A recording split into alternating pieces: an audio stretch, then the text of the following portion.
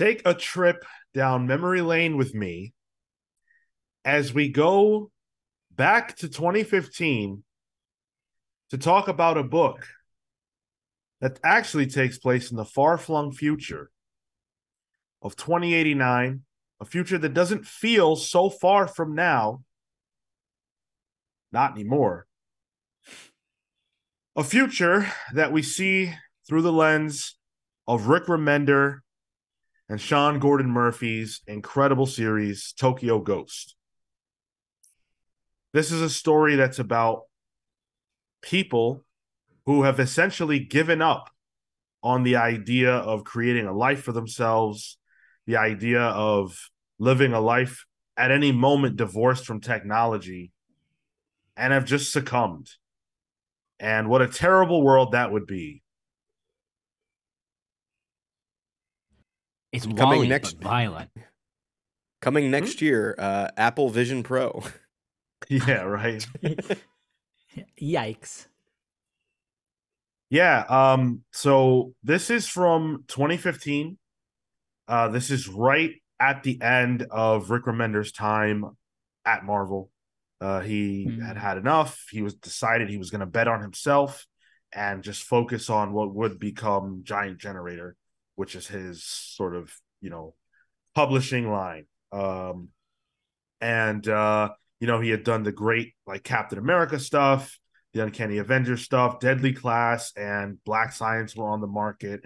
And that was kind of how he, re-penetrated doing indie work. Given how he started, and then he kind of took a break and did the Marvel thing. And then on the other end, you have Sean Gordon Murphy, who I don't know about you guys, but my first Murphy book was actually The Wake with Scott Snyder. Great book. And then it wasn't but what, a year later? Yeah, a year later, that we got Tokyo Ghost. So he was right off of Chrononauts with Mark Miller, which obviously kind of really, really put Murphy on the map. And this was his next big project. So I feel, even in retrospect, and I'm excited to hear what you guys have to say about it as we initiate this conversation, I feel like this is two creators who are a little bit angry, a little bit ready to start saying what they need to say about a lot of things. This is, for me, in my mind, as a Rick Remender fan, of everything he's done, this is him unleashed in a lot of ways. And in looking at where Murphy would go on to go and the Murphyverse with the Batman stuff, I feel like this is the prototype of that in a lot of ways. Yeah, I definitely felt the White Knight verse in this, more than I thought I would. Just the way the city looks in this book, the vehicles and everything. A lot of it feels like that was just planting the seed for what White Knight and Beyond the White Knight would become.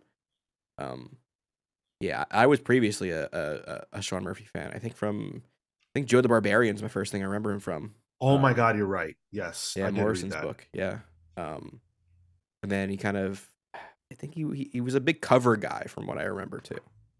So, yeah, I was a fan of him, and then Remender, who my favorite writer at the time. So this was a no-brainer for me, and I was reading this when I was doing the Long Box podcast. So we were doing pretty much reviews for every issue of this. I remember those vividly. Specifically the scene with the terrorist organization that's all nursery rhymes. I remember us talking about that. Yeah. Yeah. One of the things for me is like I felt this was in a second reading of it was like it's a bit much. Is how I felt about it. I mean, I loved it when it came out. I'm wondering if it's just a growth on my end, but the second reading was like, okay, all right, I get it. I can tag onto that. That's generally how I felt about the book. Now that I sort of have that context of Remender coming off of, coming out of Marvel. There's a degree of it that makes sense. But a lot of the, the visual gags and anatomy and even just some of the humor that comes from the characters themselves, a lot of it to me feels like wasted space that could be used for better characterization or better world building or more in-depth world building. I think You're muted, Tyler. Are you talking about just about like the needless violence and like the violence didn't even so much bother me. It was the constant the constant penises and the Lord Cuckington the third jokes, and just stuff like that always came, so to speak. Yeah. Yeah, I mean, we see a guy giving the president the sloppiest of toppy for about 3 panels. So yeah, like I get it, and like that is world building in my opinion. That stuff that's in this, and I'm not, but we're still doing that in issue 8. Yeah, like I can kind of tell what the world is like. So I don't disagree, because then there are those really really good flashback stories with Debbie and Teddy. Which like maybe those are expanded. I don't want to write someone else's book, but just in terms of balance, I can see what you're getting at. This is probably my favorite Remender read that we've done so far. Mm-hmm. Like this absolutely knocked it out. Like he's already been more recently in the stratosphere for me, but like this just continues to pile on this. It was, I think, hyper like maximalist. He's trying to get so much onto pages, so much concepts on, and I think they all come out and read well. I think there's a lot to read, but I think that serves the book, that serves the narrative, that serves the art, into this cohesive package of this is a lot because this world is a lot, is overstimulating, and you need to sift through that to distill for yourself what's going on. And there are obviously quiet moments, and there are moments where we're not bogged down by a lot of that, but in those moments you have to sort of break the kind of zombie-esque nature that you're coming into the book with, the same way that Teddy's been trapped to turn into lead. And that, like, once I made that association with any moment of him having his helmet on, or there just being like a lot of stuff going on, I'm like, oh, this is the world. Like this makes sense, and this tracks for me. And I need to be the person like Debbie to be like, all right, this is a lot. This is annoying. I'm gonna put this aside and really care about the shit that I want to care about. Yeah, man. I've had this. So, Sean, I was picking up all of as much of the Image stuff as I could back in 2014, 2015, 2016. So this is actually a set that I had picked up back in probably whenever the book ended, 2016, 2017, at a convention. Wow. So I've had this sitting, waiting to be read, waiting for this book club in particular to be whipped out some 6-7 years later. Don't put too much thought into that, Tyler. Yeah, I'm just saying for the topic of the book. That's certainly choice words. And this paid off. This was absolutely incredible for me. I love this reading. I don't know what a second reading is going to look like, but from the get-go, I fell in love. Page 1, page 2. So that's fantastic, Marco. I love the fact that you seem to have gotten exactly like what I thought they were trying to do with the crazy overstimulation, as you said. And there's a lot to dissect, I think, about all of that.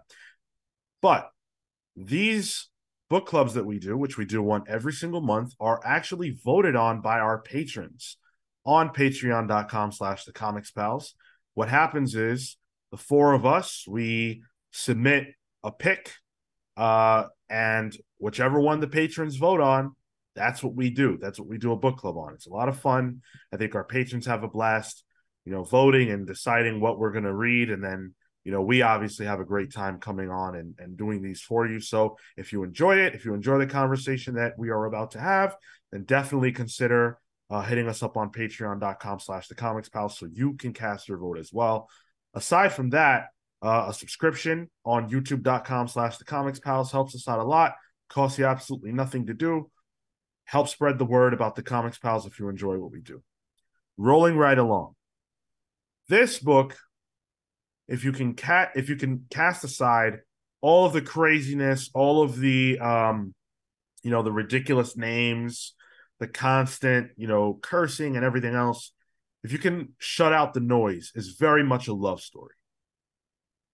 It's very much the love story of these two characters that were introduced to, right away in the book, Led Dent and Debbie Decay. And they are essentially what pass for like cops, detectives, or whatever in this new world. And their job is to stop people who are just out of their minds, as you can imagine, in a world where everyone is connected to the internet almost at all times. There are a lot of people running around a little crazy, and I think a big part of what Remender and Murphy were trying to do was to make the internet real, was to take the things that you see on the internet, generally the worst aspects of it, the worst aspects of people who are constantly connected to the television, constantly connected, to their phone, to their device, and what that does to your brain, and letting that be unleashed. And I think it's effective if you can stand the theme and if you can stand that idea, because it definitely can be grating. I mean, I would even say it's prophetic in some instances. There are moments where I'm just like, oh, this is happening now and worsening now. And you're thinking about things that we are currently on the trend to. I think he stacks a lot in this book. Too much. No, actually, that's not true because I wanted more. A lot.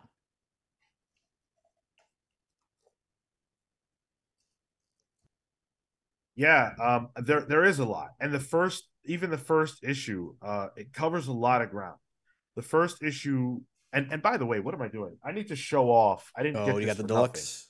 nothing. Yeah, I got the nice, Giant Generator deluxe hardcover edition. It's absolutely gorgeous. This is huge. Yeah. I don't know if the size really comes across if you're watching us on YouTube. They usually put it next to a Coke can. But this is an enormous comic, and I think Gordon Murphy's art is meant to be seen this way. Like, I just opened to a random page, and it's just gorgeous inside, and it really nails the scope of the book. But the first issue is enormous in terms of what it accomplishes. It introduces us to this world. It introduces us to the central, characters and themes and problems that we're going to deal with for the entire 10 issues. It introduces us to the central antagonist, who is this internet-made human type of person who is just a meme factory. And all he wants is chaos and violence. He's like the Joker of this world, if you will. And, they have to stop him. And he's connected. He can connect to other people. He can take them over. He is all powerful in this space. He's 4chan incarnate, really. Yeah. Although it did date the book when he kept saying on fleek. I was like, oh yeah, this came out in 2015. Yep, that's about right. But you know what I like about it? Yeah. What I love about that is that if you were reading it at the time, it's appropriate for the time you were reading it in. But if you're not, and you're new to the book and you've never heard that term before, it sounds like some ancient or even made up term that then fits the book even better. It just sounds like meme talk. What Yeah. is Miles Morales? Miles O'Hara, Miguel O'Hara. Sorry, Spider-Man 2099. There's that. He has that thing, or like Shock. Batman I Beyond. think he They says always have. shock. Yeah, shock. Is Yeah, that Batman? Yeah. just weird stuff like that. Yeah. But I Yeah, was on well- Vine. I know what that is. Remender, come on. At one point, this guy, what was his name, Davy Trauma or something? Yeah. He says, DJ, throw me on the nastiest Bieber. Right. Like, again, if you know who Justin Bieber is, then it's like, wow, yeah, these people are really stuck in, a particular time frame. But if you don't for some reason, then it just sounds like someone, made up, which of course, who doesn't know who Justin Bieber is? But yeah. Kale, the first issue, and you read this before, right? No, this is the first time I've This is read your it. first read. Okay. Yeah. So the first issue is obviously a lot to take in. What were your immediate thoughts as you're getting through the first issue in particular? I guess my immediate thoughts, I think I was really comparing it to White Knight. Really lost in, oh, this blonde lady sure looks like Harley Quinn. Yeah. The chase and the way Remender sets up, showing off the world by this, essentially long chase scene, is done really well to explain the world, and he goes through sort of everything you'll need to know to progress. And I found that really interesting. Things are moving and things are happening, and you need to know all of it to get through the chase scene. Yeah. I think this is a masterful first issue. I really do. I think that a lot of times we talk about the typical image number one that's very light on action, it's light on progression, it's heavy on table setting, and it often just feels like a sacrificed issue. And I don't think that this issue number one feels that way at all. I mean, you get huge action right out of the gate. It feels like a movie. And that's all deliberate. This world is hyper fast. Everything is now. Everything is happening. Everything is moving. The people aren't moving at all. They're stuck in front of their screens, but the world that they live in is all fast. It's gimme, gimme, gimme. It's instantaneous dopamine hits. And I think that they came out of the gate and gave us exactly that. They started the book with an action sequence. They didn't waste any time at all. And we get introduced into our primary characters, Deb and Led. And, Deb is this very attractive, at times scantily clad woman who clearly is head over heels in love with this hulking monster who looks like one of the ghosts of Batman from Grant Morrison's run, who was jacked up on Venom. He's got this helmet on and this cool ass bike, and a helmet he never takes off, and we're not sure why. And it's just so interesting and compelling, literally right out of the gate. And I feel like very few comics manage to do that. I think even the art, the way it opens up on page 2, it gives us a double page spread and like guides us visually through that. That first page where we're on a chase, we're coming down, and then just as this person breaks through a little, whatchamacallit, like a little alleyway, it's just double page spread, followed by a very open page, followed by 2 more back-to-back double page spreads, or at least interconnected pages, just to again keep us in this space of, okay, we're big now. This is the story. We're introducing you to the world, and here are your characters. Here are the beats, and we've done it all in the same span that we've been able to attract your eye with bombastic imagery. Fucking loved it. What I liked about the first issue was that it cemented the book as being Deb's story, really. It's all from her narration. which I think bucks the trend of what this book would have been. You know what I mean? Because it's that, the uh big hulking bounty hunter guy, like you expect it to be his book, really. But we get to see it from Deb's perspective, and Deb is really the protagonist of this book. So that's what I enjoyed about that first issue. I was like, all right, it is a little like, I agree, Sean. It's a really good first issue, especially when he rubs that guy's face against the wall when he's driving the motorcycle. The guy just becomes just gristle at that point. But it kind of the narration helps slow down everything we're seeing on the page, which I enjoyed. Which is thematic as well, because Deb is not connected to the internet. She's likely one of the only people left in the world that's not. And so she would be the grounding factor, and her narration would accomplish that goal. I mean, this is a book that's almost hard to keep up with because of how much is always going on. And I love the fact that if you pay attention to the actual art, you do get rewarded in a couple of different ways. So first of all, this is the page that introduces us to the death race, which they just happen upon. It's not even, doesn't really matter. But look at this page. Look at this spread. This looks absolutely phenomenal. And I don't know, once again, if it really is sold by me showing it to you here, but it's just beyond gorgeous. And one of the techniques that Gordon Murphy employs throughout the book is these spreads, which are not necessarily typical splash pages by any means. They are full story pages, but they're interconnected. And I think what that does is it creates a seamlessness. You don't have to think about how to read this book. It's there. And everything is so easy for you. And that's not how it always is. That's not necessarily how it's supposed to be. I think every single element of this comic is working in tangent to tell the story, which is that these people are living wrong. One of the cool things too that you're rewarded for with the art too is whenever you see Lead Dent when he's Lead Dent, and you can see all the different screens, but it's mirrored because he's looking at it, so you have to read things backwards and stuff sometimes. Sometimes like what's in there is like added just a little bit of flair that I really liked.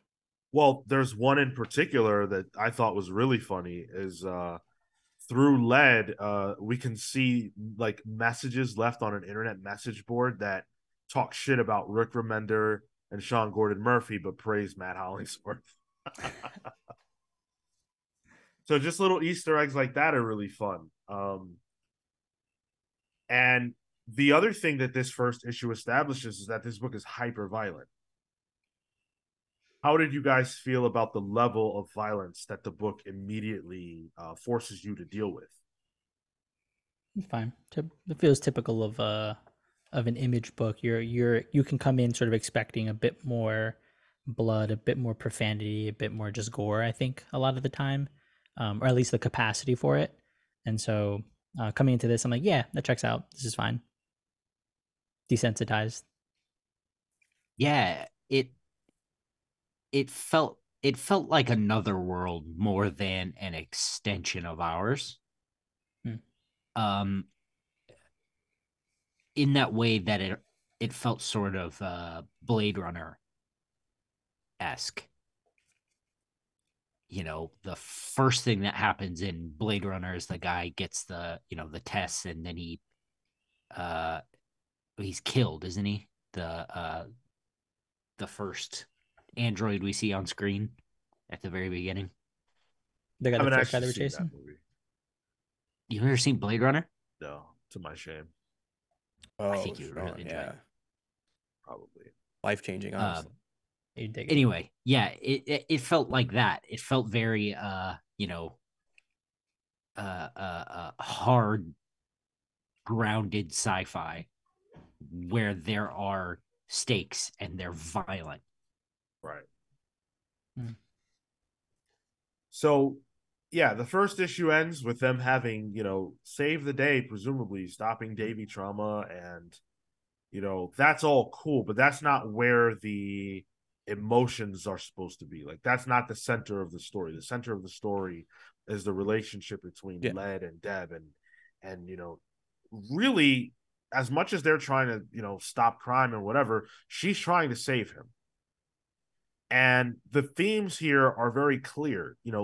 They're living in a technological world where everyone's addicted to technology, but the theme is someone, and it could be a family member, it could be your love, it could be your romantic partner, it could be anything like that.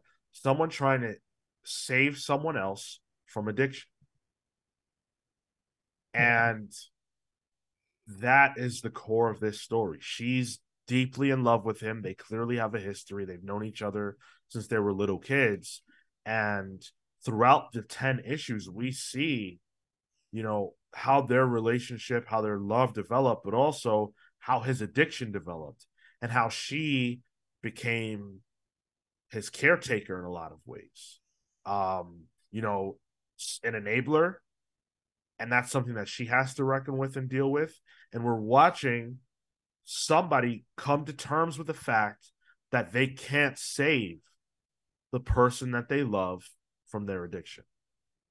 And it's the story of an abusive relationship too. Like all the because Teddy screws up constantly in this, and her having to come to terms with I can't just be the one that fixes everything every time. And I really like that because for as gross as this world is, where there's a giant hentai themed theme park attraction, there's still a human part to the story that's happening here. Which honestly, if it didn't have this, this book might be too much to read. If it didn't have that kind of soul in it, if that makes sense. I feel like that's the thing that the book is trying to get across as being real. Like, we're in this world of artificialness, and this love is enduring. It is complicated.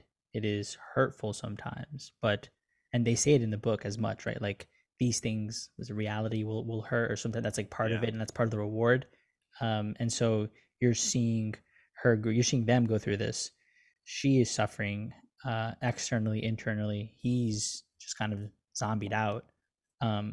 But to your point, Tyler, that human piece is what is real for the book, and I thought that as a driving central tenet and theme, and just something to ground us on. Again, just really well done. I cried 3 times in this book. Bro, I haven't cried from a book. We know you're heartless. I'm starting to worry now. I don't even think that there. Tyler said this book would be too much to take without the love story. There is no book without the love story. That's what the book is about. The other stuff is a framing device, and it's an effective one, and I think it's an interesting one because there's also a story here about nature versus technology, and the way we're choosing to live our lives, and how that transforms not only us internally but the world around us. And I think that that's all beautifully well told as well. But where I feel Rick is really flexing is in his ability to center this beautiful love story amidst all this chaos and craziness. I think it's excellent. It's extremely well told. And I feel like this is Rick at his finest. I really do. Both of them, I think. Oh yeah. In particular, one of the things I noticed from Murphy was just how consistently angled these things are. I feel like when we were reading White Knight, he draws with really sharp lines a lot of the time, thicker inks, but sometimes they get too scratchy or too loose. There were a lot of moments here where I could look at the page and be like, oh, I see the shapes. I can see the geometry in what he's drawing, and that played consistently throughout as well. So on top, the both of them were just on A plus game. Yeah, I mean, say what you want about Sean Murphy, as a person. I don't think you can really dispute that he's a good ass artist. Talented dude, yeah. He's the landlord, right? Yeah. Although I would say maybe his stuff has been a little derivative of his own stuff at this stage, but even then, it's just no, that dude just knows how to draw a good vehicle. let him cook at it, you know? The book takes a pretty sharp turn, though. We leave the world of Los Angeles, which is this technological hellscape of it's like the internet in Vegas everywhere all the time.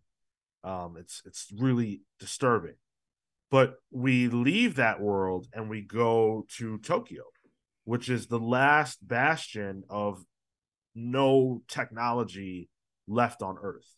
And this is an opportunity for Led to essentially detox and go through withdrawals.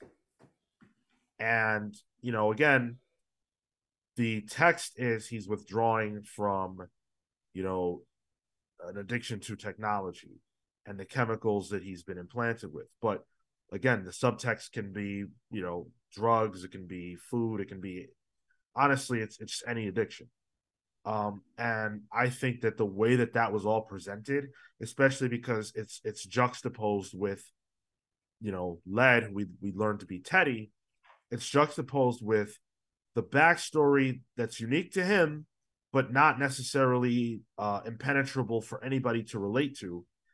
Why he's like this, what led to him being like this, and it has nothing to do with technology. And I think that that's something that people so often forget about addiction, is that it's very, very rarely about the thing that you're addicted to. It's often about the thing that you're trying to get away from. And so in this case, it's his life, it's his weakness. It's, feeling like he lives in a world that expects him to be a certain kind of man that he's not. This is also a book that's talking very directly about masculinity. And it's through the lens of a lot of different characters, but most directly Teddy, who is struggling with the fact that he's just not strong enough as a kid to protect his love from this harsh world. And so he makes himself into a monster to become the man he thinks he's supposed to be. I think to add on to that, it also becomes, because again, we're in this like mindset of the social media, you take that and then augment it with the fact that plus everybody on social media, like let's say just generally, like everyone on social media is stronger than me, is prettier than me. This is what I should be looking like. These are the expectations, and I don't meet those things. Well, why try? Let me try to find a quicker way to get there. And that's why you get these implants and these dopamine things, and you try to find the easy way to solve a hard problem, or you become insecure enough to attempt to solve it. And I think that's another interesting part, is learning to really appreciate and love who you are, because then this probably wouldn't have happened if, in a better environment, Teddy would have been able to address those concerns and those fears in a safe and productive way.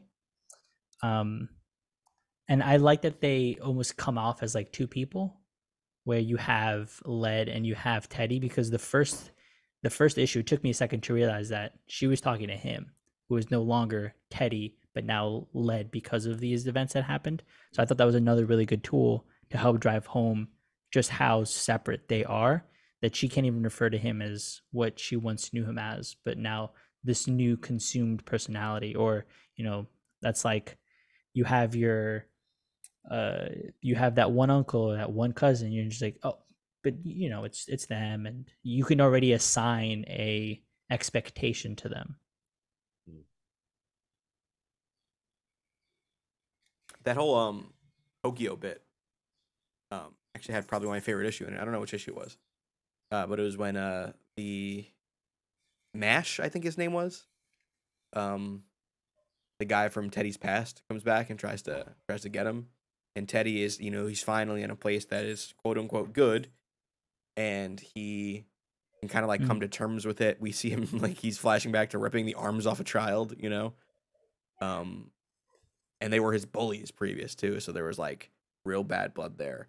I really enjoyed that, because it was like, all right, because I didn't care much for Teddy before that. I'm like, all right, he's not really redeeming, but like this, like once he was like detoxed and we could actually get some personality out of him, especially during that issue, I felt it. And then as soon as I was starting to feel, bad for him, he takes the stuff again, and it's like, no, here we go again. I thought that issue was really, really nicely paced. Yeah, the pacing of all that was incredible. I really, really enjoyed all that. Um, MASH being there though, and that sort of happenstance felt contrived to me. It just like, to me, I don't know, and I know it's plot, I know it's story, things have to happen. But to me, it felt like a moment of seeing the gears turn. Like, eh, Deb has spent so long trying to get them to Tokyo, which, I think we're supposed to be led to believe it's like hard to get out of LA. Um, and it's quite a venture for them to get out and do it. But Teddy's got this, one armed uh vigilante guy that, just happens to be there, and they run into him in Tokyo, and now he's got to strike his revenge. It just didn't sit right with me. So I what I feel about that piece is that that's supposed to represent the idea that when a person overcomes their addiction, there is no Tokyo. There is nowhere you get to go where you don't deal with the problems of your past, or where you're not confronted by the things that might have even put you in that bad place. That was a test.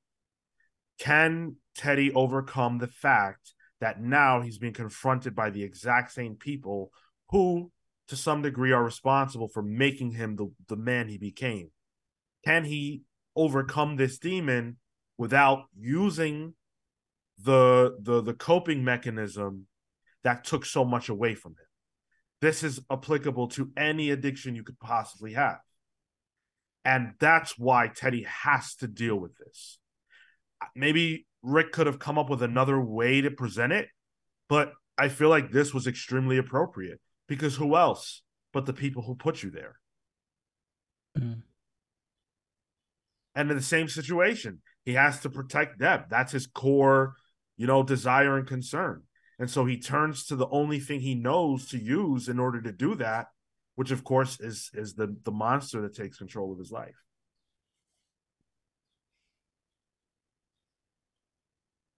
Yeah, that makes sense. It does add to the feeling of this tight narrative.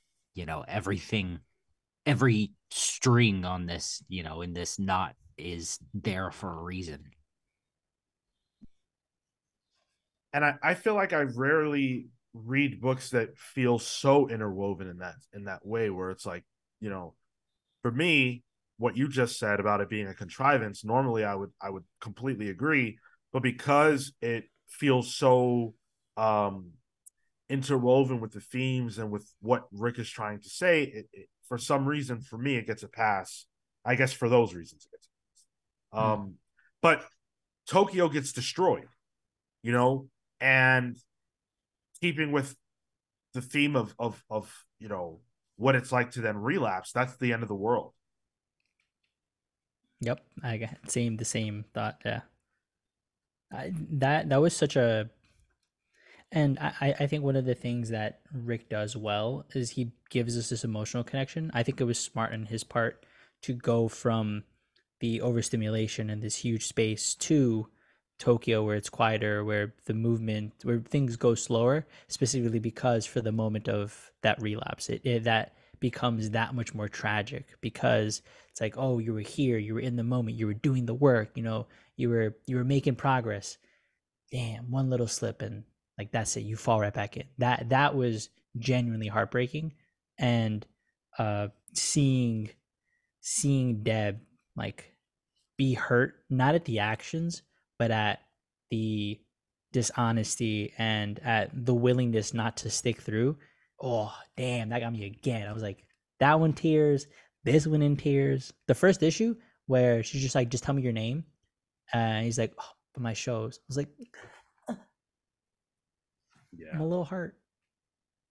I like too that Rick follows through with his, he plants the seed of, if Teddy does this one more time, we'll never get him back. Yeah. And he does, and we don't. And not only do we don't, it ruins everything. Mhm. The worst thing that could happen happens. Exactly.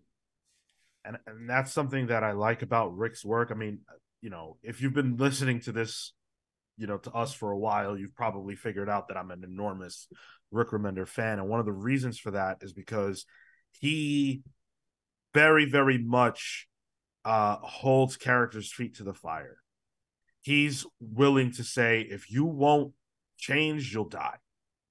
If you won't figure this out, you won't survive this. You'll become the worst version of yourself if you don't save yourself. And you can see that across all of his books. Look at Uncanny X-Force and what happens to Angel and what he becomes. These are consistent themes across his work. And I love the fact that you know what a Rick Remender comic is when you read it, because you know the kinds of things that are important to him, the kinds of things that he likes to talk about. And I frankly, I think you can apply the same kind of logic to Sean Gordon Murphy. His books are very, very distinct visually, and I think thematically there is some overlap as well. But then Deb's gone for a while, and there's this EMP that she now has access to, and she becomes like the opposite force to Davy Trauma, where he's like the internet made flesh and robot parts. She's the antithesis of that. She is nature incarnate. She is the ability to blank out all technology. She is the Tokyo Ghost. Thought that was cool. That was a good spin because I wasn't sure where that was going, what the idea was there. I think Tyler mentioned it at the top. Just like I wasn't expecting Deb to be that protagonist because of how the book looks, even off of the cover.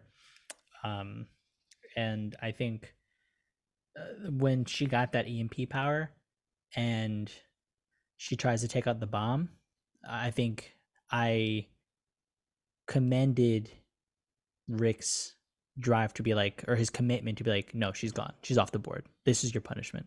Like, this is your punishment. Now Led, formerly Teddy, but this is your punishment. And now you have to go through life with that. And we as the reader have to go and experience that. I thought that was a really strong moment. I almost didn't like when she came back because that part for a second felt to me like a contrivance. I'm like, she was right by the bomb. She hit the EMP thing. Like, I saw her blow up, but fine. This is cool. I'll give it to you. That was probably one moment where I thought to your point, Kale, like, it was convenient that she survived, even though it was necessary for the plot and for each of these individual characters, where I was taken out for a second before coming back in.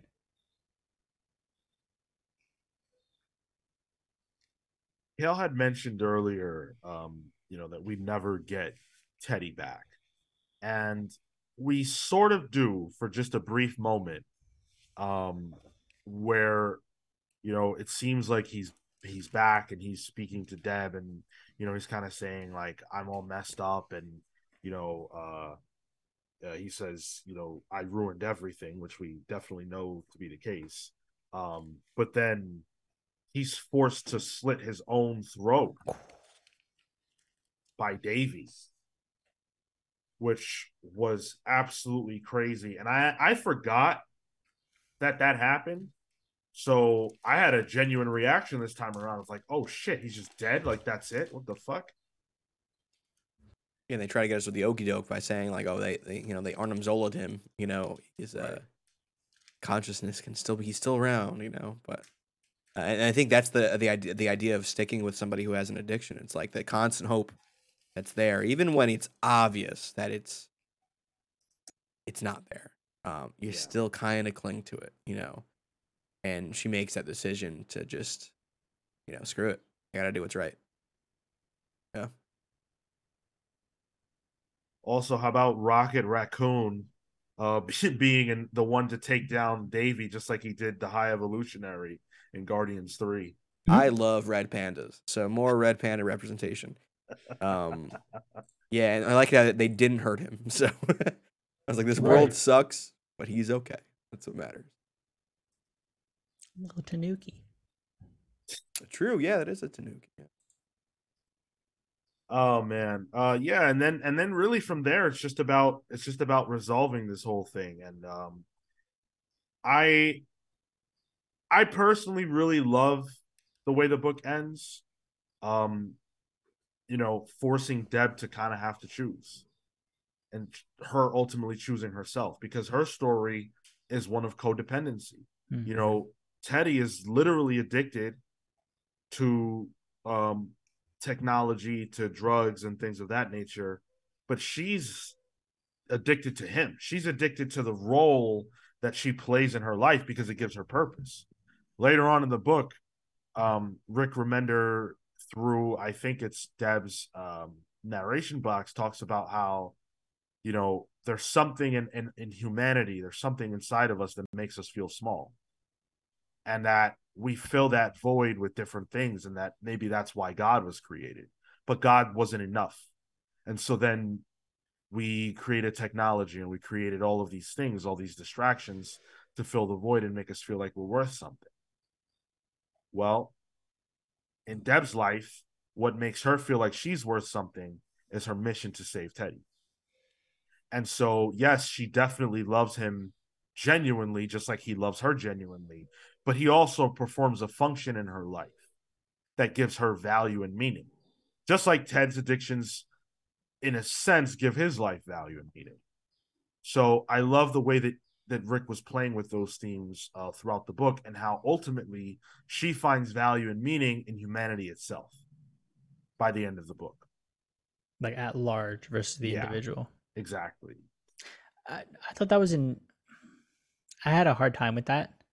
I think ultimately I agreed that the answer for her benefit was to let go and just start to live her life.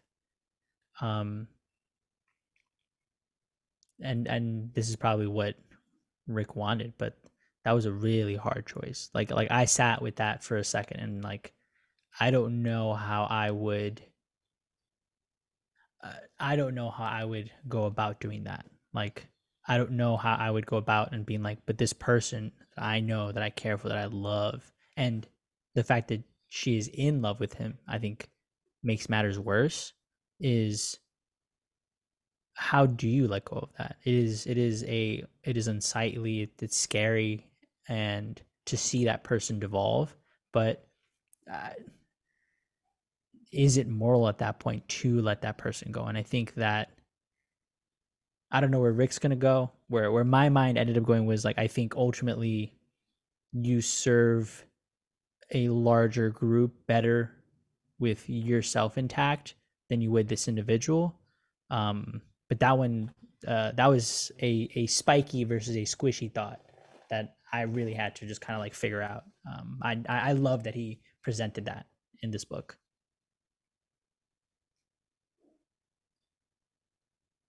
Yeah, I agree. The thing about Rick Remender's work is that he doesn't really he doesn't play it safe. I was uncomfortable with this book for a lot Hmm. of reasons. Some of them are deeply personal. Um and he doesn't pull punches. Like most of the time a book like this would end with Teddy somehow alive. And that's just not what happens. He's dead, and he's really dead. And Deb's ending is not necessary. The end of the book is not necessarily a happy one. Like, now the world has to be liberated from this. I mean, it kind of has been. It's been liberated from the hold of technology, but not necessarily the pain that made the world this way in the first place. But people don't have their pacifier. They don't have the thing anymore that helped them reckon with life. So now they have to do it by themselves. That's not a happy ending. Because we already know what that's like. We're living that life. We've lived that life. and that's a hard life. The only thing that makes it sort of happy, not even happy, but hopeful, which I think is a different feeling, is that now they get to maybe be better. Now they get to choose. Um, and that's, but that's up in the air. Who knows how that kind of thing goes?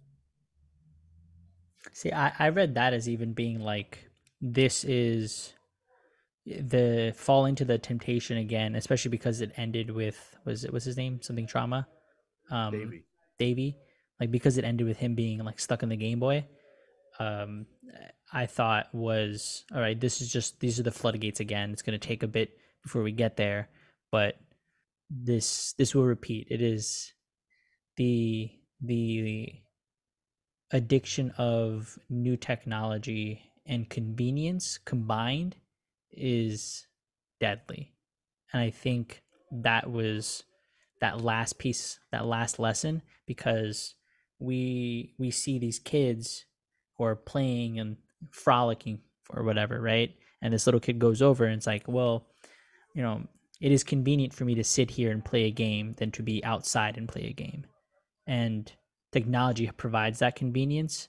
And I'm not saying to admonish video games necessarily, but that taking away of attention and commodifying of attention and transacting on attention was ultimately what I felt Rick was trying to say is unless you can get away with that, get off of that structure, get away from that structure, you're going to find yourself getting stuck and coming back into this thing. I thought he was saying the things that led people to this they're never going to be gone. That you always have to fight against that. That the feelings of loneliness and pain and sadness and anger that lead people to become like Teddy will always be something that you have to be vigilant against. And if you're not, then you let Davey Trauma into your life. And I don't think it's a mistake that his last name is Trauma. Oh, I see. Okay. I thought it was telling us that gamers are the first step to the downfall of civilization. Yeah. That's the real takeaway. Playing Mortal Kombat. Hey, along the way though, we get to be plugged in 24/7 to porno. So I'm just saying, like. Actually, that sounds like way too much. Jesus Christ. Yeah, no shit. Gotta pay extra for that foot tickler, Tyler? Tyler's looking for a foot tickler. Anyway, I love this book. I love it. I think it's phenomenal. There's so many, like, it's a really stuffed comic. There's a lot going on. But I think despite that fact, you do get a very tight story out of it. Yeah, I think it is, like, at its core, this is a small story, really. It's a small story with a big world. And I think it does both of those things very well. All right. Final thoughts. Phenomenal. I do have a question. Okay. Do you think that's an open-ended ending, or do you think like there's ever plans down the line? It's deliberately open-ended so that they could return to it if they wanted. That being said, I don't suspect that they will. Yeah, I don't want that. This feels good. Marco, you got to read good. Black Science next. Oh, dude, it's on the list. I think I have it as part of like that image whatever thing. I didn't have this one, but because I remember I had it in print, so I don't want to read it there. But I think I have Black Science up to Black volume Science is the one. 3. Black Science is powerful. Yeah. Yeah. Dang. Okay. Was Chrononauts good? I haven't read that. It's Millar. It's not Remender. It's Mark Millar. Oh, it's Gordon Murphy. That's right. Yes. Okay. Yeah, take that for what you will. Yeah. Final thoughts. I like this a lot. This is one of my favorite Remender books. I don't think I was as hot on it as the second time around. I think it spoke to me more when the world was a little less shitty. But I do really enjoy it. It is still one of my favorite books by Remender. Yeah, I think it's a definite recommendation for anyone who listens to the show.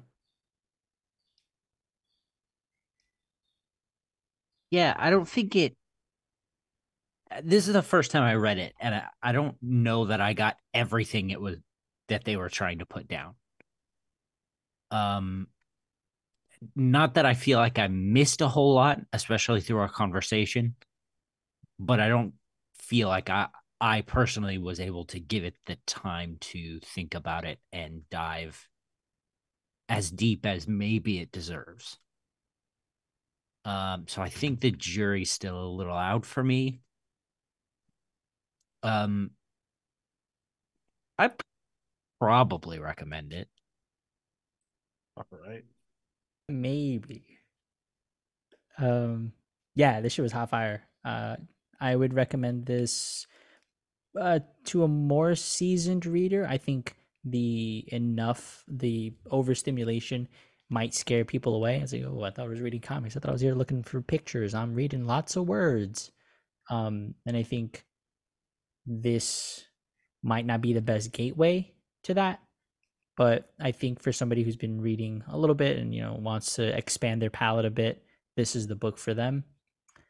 Otherwise, hugely impacted by this. A lot of this stuff, a lot of what Rick talks about here is just stuff that I think about and that I like inundating myself. And so a lot of it felt like natural extensions of my own conversations and where I feel like social media is heading and where we're heading as like a society. It got very doomsday-y for a second, but then he injects this little bit of hope in with Deb, and I'm like, oh yeah, that's right.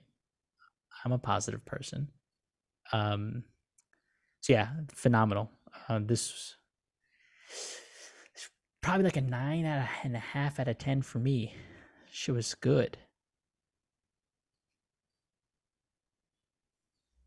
Yeah, I mean, I think this is one of Rick's finest books. But every one of Rick's books is one of his finest books.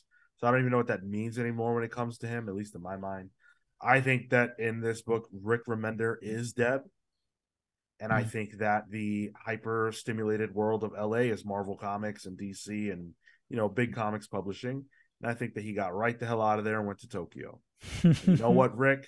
I hope you're having a blast, as much of a blast as I am having reading the work. So I recommend this to anybody. I think if you can look past, as Marco said, if you can sort of take the presentation for what it's meant to be, then you can find the heart and soul of this book. And I think that it has a whole lot of both.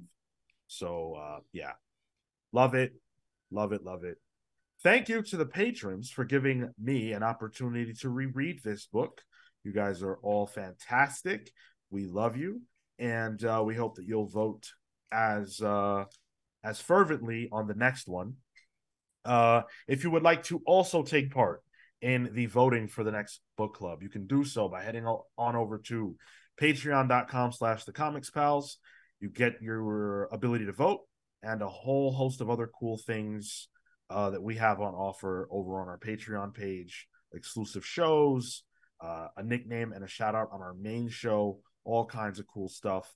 Speaking of our main show, you can check that out every single Saturday at 10:15 Eastern, streaming live on YouTube, and 6 p.m. Eastern for Pals Pulls, which is the show where we review comics every single week. Thank you all so much for listening. Until the next book club, we are the Comics Pals signing off. Take care, guys. See you next month.